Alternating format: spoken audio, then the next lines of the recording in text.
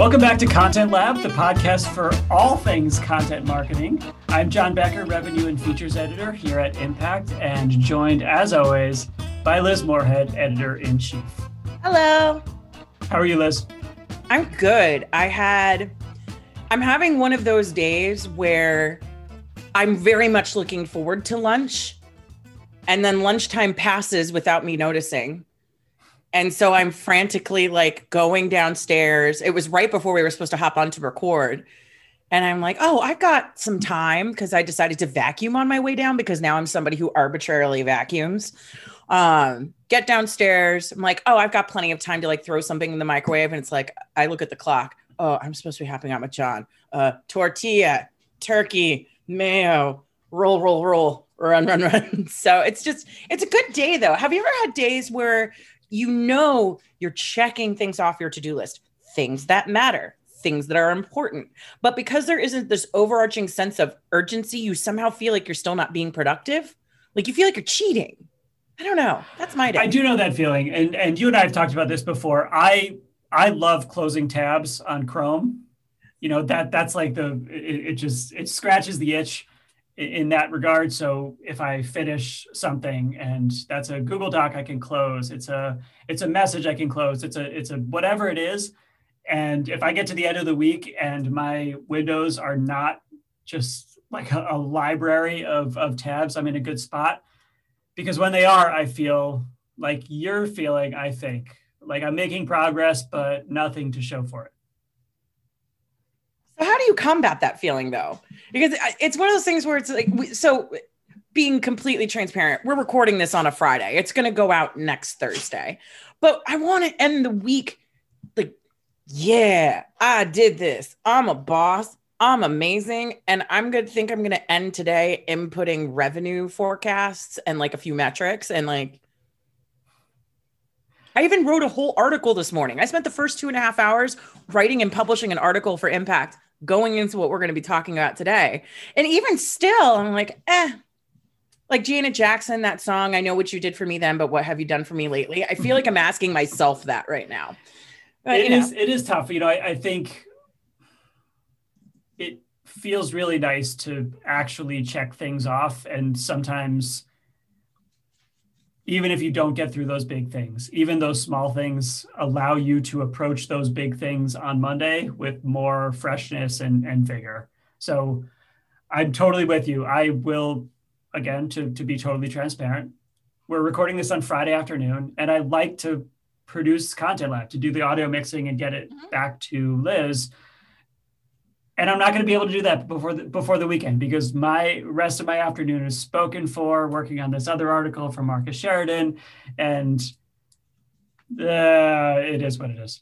Oh, yeah, it is what it is. Isn't this just an inspiring way to kick off this episode? How's it going? I feel really unproductive. My life is meaningless. Let's talk about content. Let's get excited. Wow, I wish everybody else could see this right now. I mean, Nugget's clearly excited. My pug mix, she's going bonkers. But yeah, let's dive into it. What are we talking about today, John? Loves content. So we're talking today about something that feels maybe a little bit peripheral, but it shouldn't.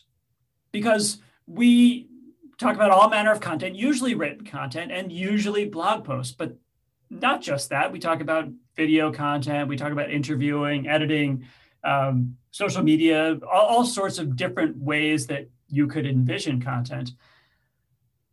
But that content is not valuable unless it can be found. And in order for it to be found, it needs to be recognized and indexable by our kindly overlords in Silicon Valley, Google. Our robot overlords need to find our content worthy enough. It's just what you said, John, right? We go to work, we create the content that answers our ideal buyers' most pressing questions. But if you write a blog post and it falls in a forest and Google isn't there to map it, will your ideal buyers ever see it? The answer is no. No. Is Google going to know that we're talking about them? Are they okay with this? Have we approved this? I have recently switched from being an Alexa household to being a Google household. Oh. So Google is definitely listening. So if for some reason my lights start going on and off, or my Nest thermostat starts jumping to like 90 degrees, I think we'll know we've hit a sore spot. But I think for right now, let's keep it under the radar. Let's do it. Let's continue. Okay. So I think a lot of people who produce content are intimidated by actually talking about algorithm updates, core updates, changes that Google announces that might feel, I don't know, again, intimidating. They might feel like, well, I don't totally get that. I'm just going to keep writing content, doing the best I can, going after keywords, and I'm not going to concern myself with all of the, sort of legal mumbo. Did your lights just literally flicker? I'm not even kidding. They literally flicker. Okay, so you know sorry, what, Google? We'll speak in protest. It's happening. But that's I think not the right way to go about it. And Liz, we were talking about this right before we started recording. It's not as scary as you think. It's not as intimidating as you think. You can kind of dive in and take some important insights from what Google puts out there, from the updates that they announce, from the interviews that they give. And that's our topic today.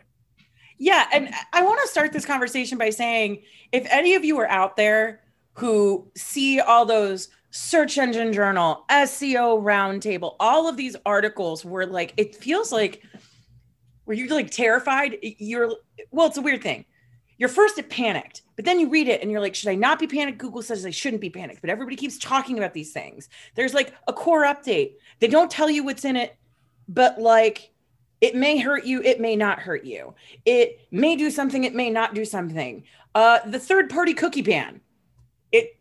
That's a huge thing where everybody's like, so third-party cookies, everybody's saying everything's on fire. You don't even know if you're supposed to be worried about it. Like, that's the thing that's frustrating about all of this information, right? Is that there are these countless articles, they're churned out every single day about core updates, page experience updates, wonky terms like core web vitals, and all of these little things like third-party cookies. What are they?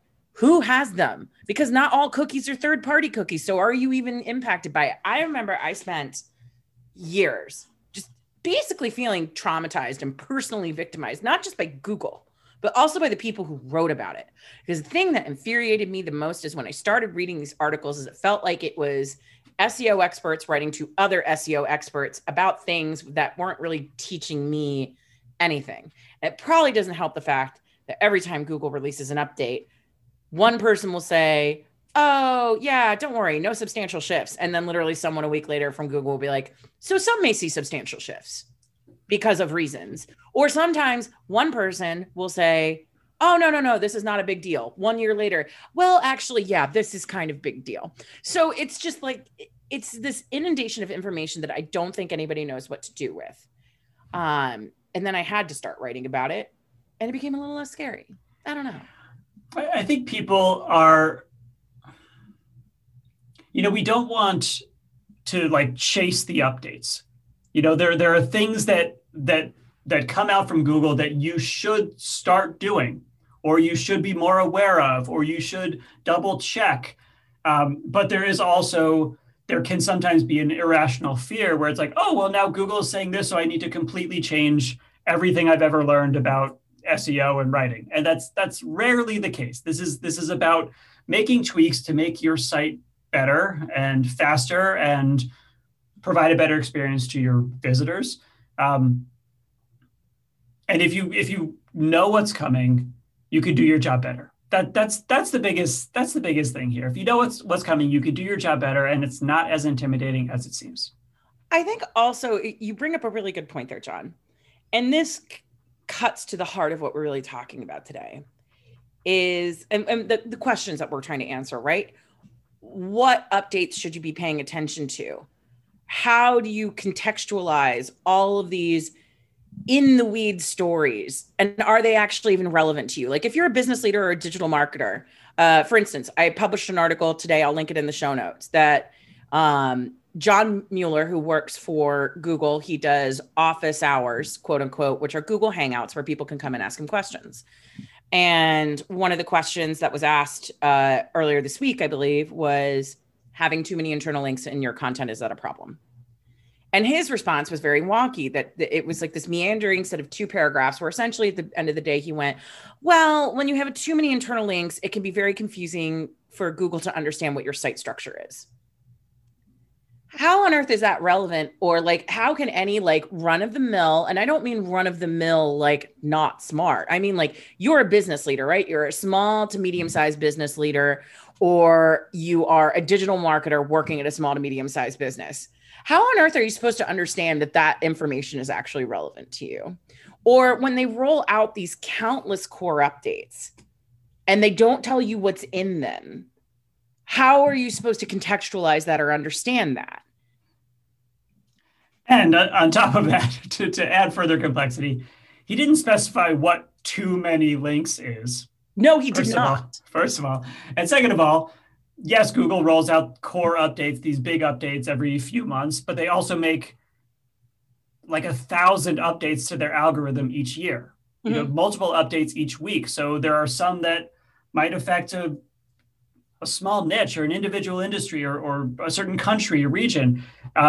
There are so many updates. And, if we kind of close our eyes and put our fingers in our ear and hope that it's all going to blow over, we're not really doing our job. We have to learn.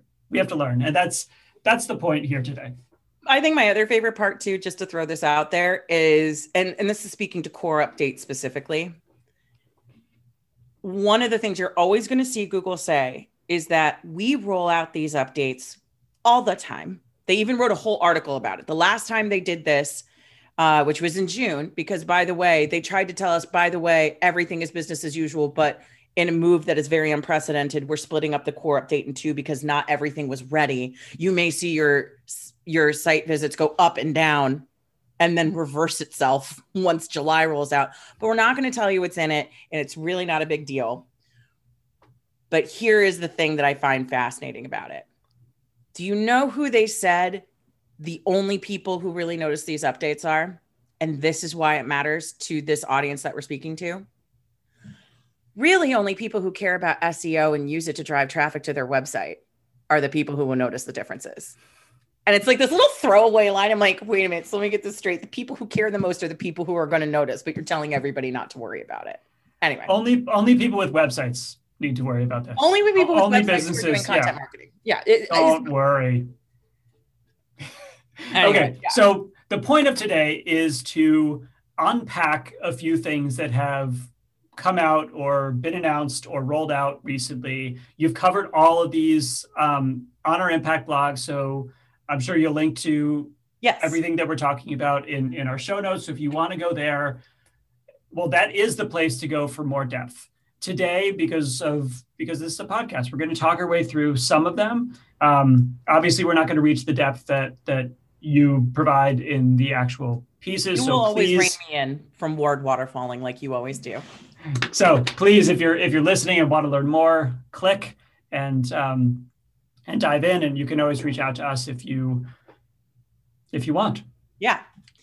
So essentially, the news that we're going to talk about today, to set the stage, have to do with 2 types of things that Google is doing. And the thing to keep in mind with all of the news bits that we're going to talk about, because we're going to talk about a bunch of things, right? We're talking about the page experience update, the core updates, the third-party cookie ban, and like that's pretty much it.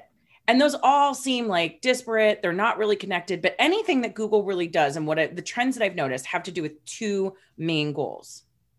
They are trying to improve their product. And when I say product, I mean like search, ads, any of those things that they use to help surface your content to your ideal buyers. Anything to improve that product so it better understands the intent of the searcher and gives them more relevant answers faster in search results. So that's one bucket of news. The other bucket is privacy. So those are really the 2 big bugaboos that all news that you ever get out of Google will always fall under. They're either trying to improve the results that they're serving to people by better understanding their intent, what they're really looking for, and making sure that the results that come up at the top are the most interesting, most relevant, the things that really answer those questions. And then the other piece of it is something they actually have called the Privacy Sandbox Initiative. But bottom line, what they're trying to do is create a web experience that is open and prioritizes the privacy of the people who are surfing the web. So their information and data isn't harvested too much by advertisers and marketers. So that's like the high level. So let's take those in the opposite order. So I want to start with privacy, because there's been a lot of news over the last, I don't know, months about a third-party cookie ban that Google has since announced that they're going to kind of push back when that's being implemented. Yeah. So can you talk about what that means and what the announcement means? Sure, absolutely. So cookies aren't just a delicious snack. Cookies are used by marketers, advertisers, and business website owners to create a better experience for the people who are either interfacing with their ads on different websites, or to create a better, more personalized user experience on the website. So a great example might be if you use HubSpot, for example, to either host your marketing automation and sales automation, or maybe you even have your website on there. Things like smart CTAs that rotate out based on whether or not somebody's already converted. Website personalization, calls to action, lead tracking, understanding what people are doing on your website after they convert on your forms. That's all handled by cookies. And if you are an advertiser, so say, you know how like you'll go on Facebook and then you'll get stalked by Old Navy sweaters that you looked at like a week ago, and then you end up buying them because they don't stop stalking you. I may be speaking from personal experience. That is tracked by a cookie. If they continue to follow you to other websites, those are cookies as well. So what's the difference between a third-party cookie and other kinds? So that's what I was getting to. The problem with this story is that everybody's like, oh my God, all cookies are third-party cookies. Not true. There are two types of cookies, first-party and third-party. Third-party cookies are the things that are really geared more toward advertisers, right? So if you have a bunch of ads that you're serving, you have little cookies that follow people across the web. So that way, if they go on an ad, like an e-commerce website, they look at a thing, remember they shouldn't buy the thing, then leave and go read something on the New York Times or another website, that little product is going to follow them everywhere they go around the web, right? Or it's going to base it on their different experiences or different things that they're looking at. Those are, generally speaking, third-party cookies. Third-party cookies are cookies that are hosted not by the website. So a good way to think about it is the inverse. HubSpot, for example, is not impacted by this at all. HubSpot are first-party cookies because all of the cookies are hosted on the website you're visiting. And that's the key difference. The key difference here is that first-party cookies are actually stuff that, for the most part, privacy advocates and Google, they like that. That is really geared toward making a better, a personalized experience on somebody's website. Where things get trickier, third-party cookies. And the reason why is this. Most people do not realize how much data and personal information about their behavior those little suckers are harvesting from you. Now, if we take a step back and we say, okay, now we understand what those things are.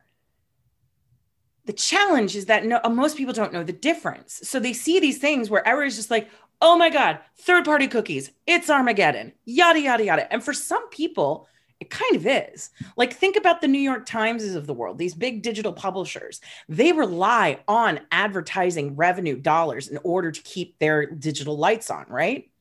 But if those advertising mechanisms become less effective, that's a huge problem, not just for the publisher, but also for the people buying the ads. So we're now almost in this like digital arms race for people who are struggling specifically with third-party cookies to figure out what those replacements are going to be, because Google has flat out said there may be a chance that some of these replacements are never going to give you the data that you had with third-party cookies, and that's the way it should be. But the thing that people should also take comfort in is, number one, you even shared a story about this recently, about how I think it's Verizon Media has found a first-party cookie tracking replacement for what they were doing with third-party cookies for their own advertising, right? So we're in this interesting incubator of innovation that Google also has to figure out. Google also uses third-party cookies. Now, of course, there are like broader implications where people are like, well, Google and Apple and all of these other people, they're just trying to like get more market control, right? But like that's a whole other thing. But that's the bottom line of the story. So obviously, as you're saying, this is a huge issue that has tons of implications for privacy, for marketing, for legality. There are a lot of avenues that we could explore. But ultimately, Google pushed back an implementation date that they thought they were going to say that they're going to bar third-party cookies by X, and now they've pushed it to when? A year from now. So originally it was going to be sometime in 2022. Now it's going to be rolling out, I believe, sometime in mid 2023. And it's all about regulators, right? Like, so it's not just publishers and businesses and Google themselves who are impacted by this. Regulators are also in there trying to figure out, like, so how are we going to make sure that there are replacements in place? Because this is the kind of thing, this is where we start getting into that larger conversation, right? Google, a private business, has made a decision based on their priorities about data privacy and what users should and should not be entitled to as a right when it comes to their own privacy surfing online. I happen to agree with a lot of these things, but the reality is that's what it is. It is a private company making a decision that has implications for businesses and how they generate revenue for their company around the world. Millions of businesses are impacted by this.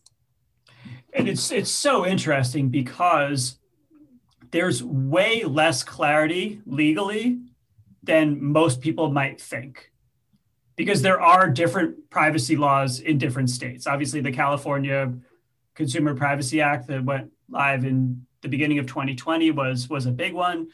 But Virginia had one too that went out earlier this year. It's just, this is going to continue to happen. But it's a tremendous patchwork that is, there's no clear jurisdictional oversight. So like if you live in California, but you're on vacation in Arizona and you're accessing a website from a company that's in Maryland, this is an open question of law. There is no clarity about there's frustrating lack of clarity about like whose jurisdiction that falls under. I mean, this is something where, John, even you, I'm going to link this in the show notes because you wrote this fantastic piece about website accessibility that speaks to the larger, broader point. We're having issues right now. Like, we're talking about this in the context of the third-party cookie ban. Regulators are concerned about it, but regulators and legislators. So regulators, for example, a regulator is the FTC, right? The Federal Trade Commission. A legislator is like someone in Congress. So I just want people to be clear when I say regulator versus legislator, or I smush them together. Those are the things I'm talking about. Regulators and legislators are struggling across the board to understand how to create laws, govern the ungovernability of cyberspace. So in your piece about website accessibility, people don't even know how to like do that. How do you legally define what makes a website accessible? How accountable should a small business be? What are the rights of everybody involved? Now, we're starting to get some more guidelines in place, but that's one piece of it. Or if you're just looking at what happened last week, the Federal Trade Commission, along with more than 40 states attorney generals, were trying to go after Facebook for their monopoly practices. And it all got tossed out by a federal judge saying, like, I'm sorry, I kind of see your point, but you failed to establish a legitimate monopoly. And also, they no longer have standing to go back and say, hey, Instagram and WhatsApp need to be their own businesses. So like, there's this whole mess. They're also going after Google for they're saying it, like their partnerships are anti-competitive. Like, it's just a mess. Nobody knows what to do with what's happening online. And obviously that's just America, and nobody lives in only a country anymore. So you think about you're accessing a website that's from India or from anywhere else. It's complicated. And so Google has punted this implementation. I love that. I think that was your word from your headline, punted, which is great. This implementation date so that there can be more Preparation. Regulators in the UK aren't happy, speaking to your global point. So, so the language they used was, well, they're like, we're just going to adjust the timeline, but also we've done all this work already, but we're going to adjust the timeline for more, quote, responsible planning. And then you dig a little deeper. It's like, so there's this particular regulatory body in the UK specifically called the CMA. And they're like, no, you need to give us more. So really what it is it's a regulatory issue. Yeah. We have this big, beautiful, bold idea about an open, more private web. And as a consumer, I love that. But like this is something where maybe we need to devote an entire episode to this. I have very big problems with how people think data is used. I think that there has to be a finer line drawn between how do we balance the needs and the privacy needs and rights, quite frankly, of people surfing the web. And also, like we need to stop demonizing data, demonizing the desire to understand. Like the microcosm of this is that, like, here's another issue. I wrote about it a couple of weeks ago. Apple Mail is basically making it with the rollout, I think, of iOS 15 or 14. It's whichever one is rolling out this fall. They're making it so that people can opt out of being tracked at all. And Apple Mail is like, it's kind of like Google Chrome. It sounds like, you know, that a lot of people use it, but you really don't know how many use it. And like Apple Mail is one of the most dominant email providers. So what that means is come this fall, for example, with my email newsletter, The Latest, I won't know if someone's using Apple Mail, whether they opened it, like whether or not they clicked it. I won't even know if they opened it. Huh. And so interesting. Yeah. So that's a problem because that I've made massive changes to that email newsletter based on how people interact with it. Yeah. Because I'm trying to create a better product. I'm not trying to spy. Right. And that's so interesting. I remember it's like in social media, if you up your privacy settings so that you are not tracked at all, you're still going to see the same number of ads. Mm-hmm. You're just going to see ads that have no relevance to you. So, they're going to feel more intrusive. And that's what's going to suck about it. Like there's a huge difference between what people say they want and what they end up wanting in reality. A small version of this is everybody says they like newsletters, going back to that example, that have images. They're prettier, they're more engaging. They think visuals will naturally make them more engaged. We did a beta test twice, each a 30-day test, where we A/B tested the latest with images for featured images for articles and featured images without, or no featured images in it. Every single time, no contest, way more interaction with a newsletter that wasn't super designy. That was just like, here's the headline, here's what you need to know, here's the link to it. But people will say that. People will say they want something more designed. They also gave us a bunch of feedback. And this is, if we want to get super radically candid, we actually took the newsletter from 3 days a week to 5 days a week because we were publishing way more often. We got a lot of feedback that people wanted more Impact Plus stuff, that they wanted to hear from other people, yada, yada. It tanked. We literally watched click-through rates just like plummet, like into the basement. Like it was bad. And the minute we switched it back to what people had before, everything goes right back up.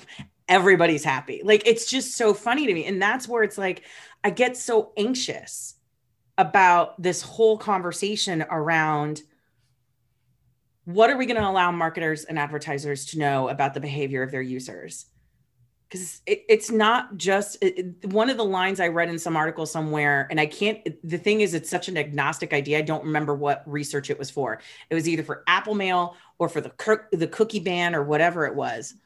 Somebody basically said marketers and advertisers are really just more after the bottom line when it comes to using this data. And it's like, yeah, some people are butt heads. Yes, they are. But a lot of us are using that data to genuinely create a better product.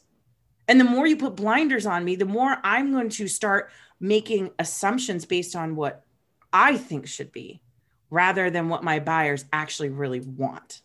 Yeah. Obviously, this is a huge topic and so interesting to discuss. But that's we're only scratching the surface. But I do want to jump forward to I don't know if it's the bigger news. It feels a little bit like maybe equally big news. But you also produced two pieces about this dual core update that you mentioned before, that rather than just doing one core update, they did something in June and then something in July. Can you give us a broad overview of, well, give us a broad overview. Yeah, I mean, sure. So here's the thing about Google Core updates. On the one hand, I'm like many SEO people out there who are just fundamentally irritated when Google announces news that they then say is not news, and then they refuse to tell us what they're doing. Like, it just drives me absolutely bonkers. But the thing is, and I'm going to be perfectly honest, the reality is we all have trust issues right now with Google. And I want to explain why. Normally, what they say is true. They roll out countless core updates a year. And I want to be very clear about what we say a core update is. So that way, when you start seeing core updates in the headlines, you know what it means. A core update is usually a series of tweaks to the algorithm that once again come back to that other goal, right? So we spent the first part of this conversation talking about their big goal of an open, more private web, equity, blah, blah, blah, blah, blah. And now we're talking about the other side, right? Serving up more relevant results that are more tied to the intent of a query. And that is a bunch of techno speak for when you sit down at Google and you are like, how do I make spaghetti and meatballs? You get like recipes and not like, here's the history of the noodle. Like, it's to make sure that you are getting what you actually want. So that's what these updates are all about. They happen all the time, but the problem is that Google, you're seeing all of my faces, John. I wish other people could see this. So this is what they've done since April. In April, they did a product reviews update, which was essentially like making reviews more transparent, making it easier for people to manage. Then there was a June core update of dubious origin and understanding. And so in June, what they said was, hey, so we're rolling out a core update right now over the next 2 weeks. Don't worry about it. We're just like tweaking stuff. Nothing to see here. Nothing to see. It's fine. Here's an article. We've written about it before. Only people who care about SEO, by the way, will notice impacts. So most people won't notice it, but the people who care the most obviously will notice. They won't tell you what's in it. And then this is where it gets wild. They say, oh, and also not all of the updates that we're not going to tell you about are ready. So half of it's going to roll out in June.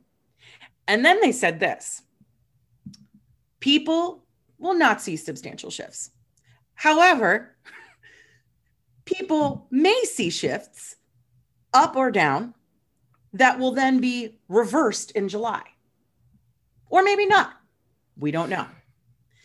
I like to keep you guessing. Factors? Industry, like location, really, really substantive details. Considering they're a company their mission is to organize the world's information, they sound like a really bad boyfriend who's like, yeah, I'm kind of interested in that, but maybe not. Like, maybe, I don't know. I don't like that at all, but whatever, I mean, here's where it gets tricky. On the one hand, I totally agree with you, right? He's also like the guy where it's like, he always wants to be asked where to go to dinner, but then he's never going to decide. And you're just like, oh my God, I'm going to die here. I'm going to die here of starvation. I'm going to get my beach body because I will be starving and dead. On the other hand, though, I can't believe I'm going to say this, and I think it's because I'm the daughter of a lobbyist and like 2 lawyers. I also kind of get it. The rules and changes they make. I mean, remember when we were talking about the other part of this conversation? See, it all connects together. What they do impacts millions or trillions of websites. I literally do not know. The changes they make impact such a huge, like unfathomable number of websites.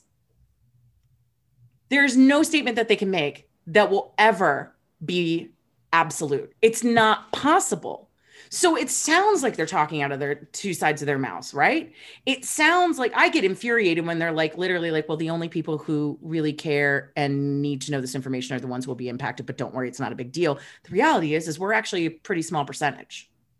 We are a loud, mouthy percentage, but we are not the large, vast majority of websites out there. We're just not.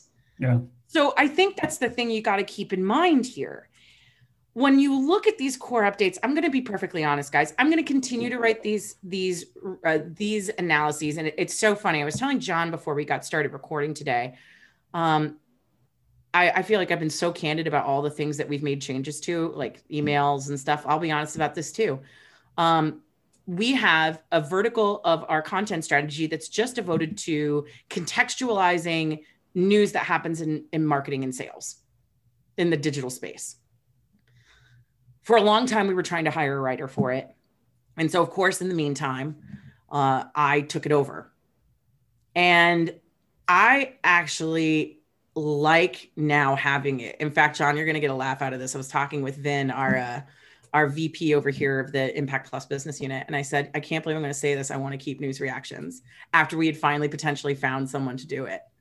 I'm like, I want to keep it because I have come to realize the thing that pisses me off the most, and I said it at the start of this, is that there is no way, like nobody goes out of their way to demystify this for the business leader who is literally just like, I just want to know how to get traffic and leads and sales, like from my website. Like that's all I want to know. And the digital marketer who is like tirelessly creating content that's trying to rank against keywords, and they don't understand these things. I'm going to continue to write these initial things every time they come out, because sometimes there are things called massive core algorithm updates. Those usually get long runways for us to understand, what's going on, what the implications are going to be. And I know we're going to touch on that here in a few minutes. The thing you need to understand about core updates is the same thing I actually ended up saying about the privacy update as well. You need to improve your literacy so you understand what these updates mean. Even if you never know what they are, you have to understand that they're coming. So that way, if your boss comes to you and says, why is our traffic like volatile? Why is it up and down? There's a core update. They usually take a few weeks to stabilize, and it's all about making sure the most relevant content is surfaced. So the two things I always recommend look at, whether it's data privacy or this, focus on creating great content that answers your ideal buyer's most pressing questions, and make sure your page experience is buttoned up. Now, the page experience update is a separate thing, but that's always something being targeted in these core algorithm updates. And by page experience, I mean, when somebody lands on your website to read the answer to the question they were looking for, does your website annoy the piss out of them? Does it take too long to load? Does it have all of these different things going on? And that's why we have trust issues, because these pair of updates were nested in, let's see, the product reviews update in April. There was a spam update that happened like sometime in June. Then there was an unconfirmed core algorithm update that happened like on the very last day of the month. People saw their like website traffic spiking all over the place, which is a weird time for it to spike because that's the holidays when typically you see it dropping off. And then we had this core update. And then on top of that, we had this page experience update that they have been talking about since last November, that got pushed out 4 times, that they kept saying was, it's a big deal, but it's not a big deal, but it's a big deal, but it's not a big deal. And it's a mess. It's just a big mess. But the bottom line of every story is that if you want to make sure that you're not at the whim of Google every single time, I mean, you're going to have to face it, whether you have something like the page experience update that's planned or the core updates that just pop up, right? If you're focusing on creating that relevant content and making sure your website experience is as amazing as possible across mobile and desktop, you're going to be okay. So it feels a little bit like this is a two-headed monster. And on one side, I feel like I can attack the quality content. I can write in the language of my buyers. I can make sure that my images are the right size and those sorts of things. But then that other side might feel less familiar to our audience. Things like page speed, page structure, those things that feel more like technical SEO. So how do you go after that one? By thinking differently. I mean, and accepting the fact that some level of literacy here is required. So when we were really first getting into inbound marketing, inbound marketing's been around for a while, right? Like HubSpot did not invent inbound. Now HubSpot did help usher it in, provide the tools and the technology to make it more feasible, more realistic, all of those different things. But the reality is that 10 years ago, when we were all really, when it was like new and hot and we were figuring it out, there were two things that people need to keep in mind. Number one, Google and the way it indexed and mapped our content out was much more rudimentary. So you could just optimize for the right keywords, maybe get aggressive and do what's called keyword stuffing, where you're just like throwing keywords in to get it to the top of the pile. And you could eke it out there. You could have content strategies that were just like lists of keywords. And you're like, okay, I'm going to create 50 blog articles off of these 50 disparate, but maybe somehow kind of related keywords. You could have pop-ups. You could have things like that, right? And your content would still win out. And then over the past 10 years, they've rolled out updates like, so whenever they do big core updates, they have names. They have friendly names like Panda. Panda sounds adorable. Google rolled out the Panda update in 2011. And guess what that did? That killed keyword stuffing forever. It invented something called a quality score. Quality scores are used for website pages to help them determine where they rank, and also how well they do in terms of like Google ads and stuff like that. And that killed keyword stuffing. So that went away. And then in 2013, they had something called the Hummingbird update. Again, adorable, so cute, amazing. And it actually, yes, flapping wings, John, just like that. And then what was adorable and amazing about that update is it actually solved a big problem, which was if I were to say the words cars and automobiles, John, as a human being, you would know those two are the same thing, or at least related. Yeah. Google couldn't tell that. You had to be very literal and explicit in your keyword optimization on your pages. And if you wanted to be found for cars and automobiles, you would have to put those up there. That's a very basic version of what I'm talking about here. But the 2013 update addressed that with something called semantic search, which was an update to their core algorithm that made it easier for them, in their words, to understand the true intent of someone's search query, like what they were really looking for. And also understanding the relationships between words and terms. And that was a huge update. Now we're moving into this thing where, well, it's not just, don't keyword stuff, related keywords, yada, yada. They rolled out something called RankBrain. And they say it was in 2015, but that's only when they confirmed its existence. And that's when their core algorithm went from basic, static, needs to be updated all the time, to AI. So this is an artificial intelligence powered core algorithm from Google, right? And it learns quickly, but it also maps content differently. Meaning, in order to tell whether or not a website page is the most relevant piece of content to serve up in a search result, it doesn't just take a look at the page. It tries to understand, well, what is this website really about, right? Like maybe some website that sells shoes wrote an article called "What is Inbound Marketing?" But isn't an article of the same title from a website like HubSpot or Impact probably more relevant? Yes, because it understands what we're about. So it's about this time that Google doesn't just start caring about, oh, they're writing about this article on this keyword, and it now understands that they're related. It now wants to understand what websites are about. And that's where we get to something called site structure. So what we're trying to get to here, it's not just a two-headed monster here, it's a three-headed monster, right?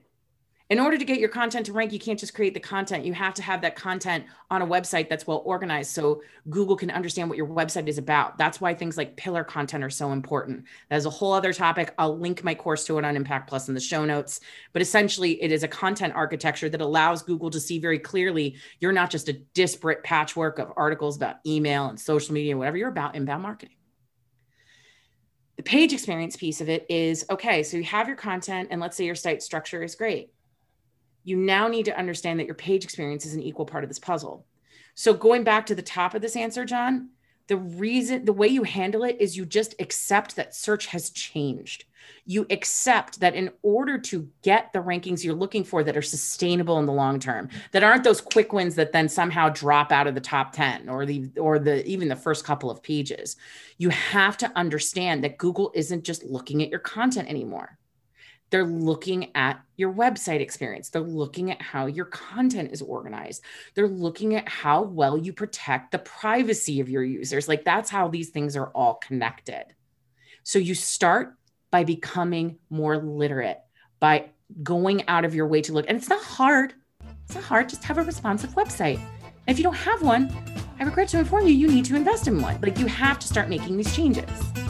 You can't have a website from 2015 that you expect to win in 2021 and 2022. You can't. You just can't.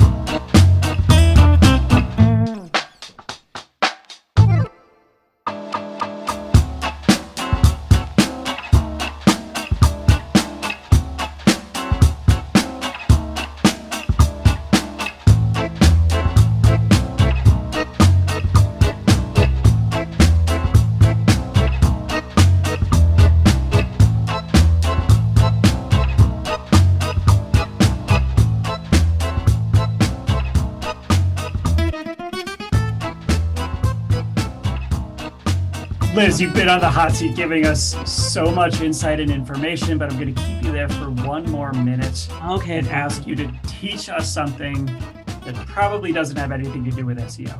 Actually, no. I've decided I'm going to keep the train going.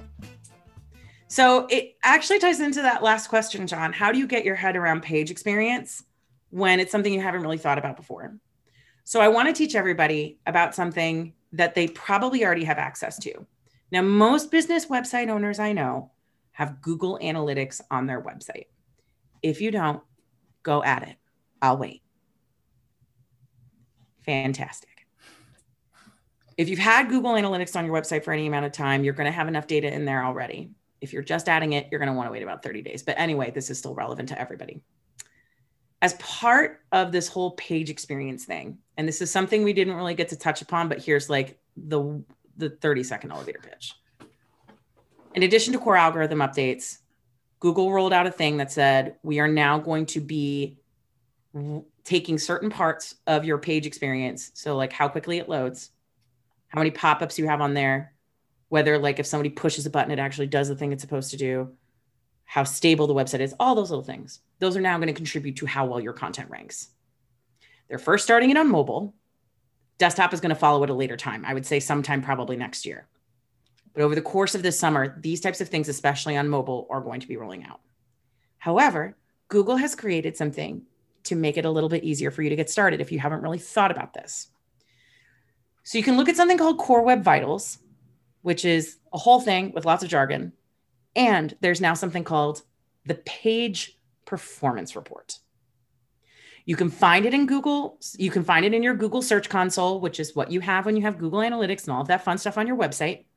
And basically it will say things like, hey, guess what? Good news. 74.3% of the pages on your website have a good page experience. And it'll tell you little things about like, you don't have any security issues or you do have security issues. Hey, these are the pages that have problems. This is what you can do to fix them. So a good place to start is there. And that was what my learning center is today, is that, we spent a lot of time, John, today on this podcast talking about like the sausage, right? How do we make the content sausage? This is now part of how that content sausage gets made. You have to understand what the website experience is like for your users, because you can have the best article in the world, but it's not stable. It doesn't do what it's supposed to do. It takes forever to load. They're never going to see it, or they're going to leave. They're going to get irritated. All that work is going to be for nothing. So this is a great place to start, because it'll tell you immediately as soon as you log on, if you've already had this data for some time, good, most of your website is fine. Most of your website isn't fine. Let's dig into the details, start looking. It'll start telling you what to do. So that's my learning corner. Perfect. Page experience or page performance report. If you struggle to find it, literally Google it. There's a link to it. You'll be fine. So, John, I'm done hearing myself talk. And you always have such good reading things. Mine are always like, I found this funny article about farts. So what are you reading this week? I'll try to live up. I actually just finished this, so I'm not reading it anymore. But I just finished a book called Brooklyn by Colm Tobin, who's an Irish writer. And it's just beautiful and lovely and just like an amazing reading experience. It's a sort of coming of age and immigrant story of this young woman who moves from a small town in Ireland to Brooklyn, New York in like the late 40s post-war period. And, leaves her family behind for opportunity, and then is kind of like a lot of people who move from one place to another. She's kind of twice marginalized, where she's doesn't totally fit in Brooklyn, and then she has to go home to Ireland, and she doesn't really fit in there either. And she is this really kind of interesting heroine, and the book is it's fantastic. It's stunning. It's actually, and I don't do this very often, but it was actually a movie, and I saw the movie first. The movie came out maybe in I think the book is from maybe 2010 or so, and the movie was from 2015, something like that, 2000 somewhere. And both are great. So I saw the movie first and liked it, and picked up the book at a used bookstore at some point, and it had sat on my shelf for like a year, and went away on a family vacation to Vermont a couple weeks ago and started it, and just totally fell in love with it. And it's just great. It's just great. It's so pleasant. It's, I think so often, I don't know, fiction can be like pulled by melodrama or just, I don't know, bombast. And this feels really realistic. It feels really human and just beautiful. So Brooklyn, and I'll try to say his name right, Colm Tobin, I believe. It's like Irish with all sorts of accent marks and everything like that. So look it up. We'll link to it and pick it up. That's amazing. You know what I'm going to start reading today, John? I can't believe I'm going to even admit this out loud, because I've been reading a lot of big books recently. I'm reading Midnight Sun, the new Twilight book, and we're just going to accept it and move on. I won't include that reading quarter next week, I promise. No judgment. No, judge. You should judge. I should be judged harshly. Yes, trust me with all of this SEO goodness. Also reading Twilight. It's fine. It's beach read. It's summer. It always amuses me, and I'm going to say this is the final note before we leave. Every year or so, I decide I just need a break from reality, and so I'll rewatch the Twilight series, which it was already terrible to begin with, and each movie just gets worse. But I've noticed in recent years, in that last movie, the cast is stacked. Rami Malek is in that. Michael Sheen, who's this incredible British actor, is the big bad guy. It's such incredibly stacked casting. And it's just I look at this, I'm like, what are you all doing here? Did you get tricked? Why are you here? So anyway, I just thought that was funny. Okay. So, all right. You know what I'm going to do? I'm going to go stick my brain in cold water and try to relax. Cause as someone who likes to talk that much, that was even a lot for me, but to everybody else, we'll talk to you the next episode. I have no idea what we're going to be talking about. It's going to be exciting. It's a mystery. I think we have a guest next time. Do we? Oh, I do know what we're talking about. Ooh. Oh, this is going to be a really good topic. You definitely want to be there. 100%. All right. Bye, guys. Adios.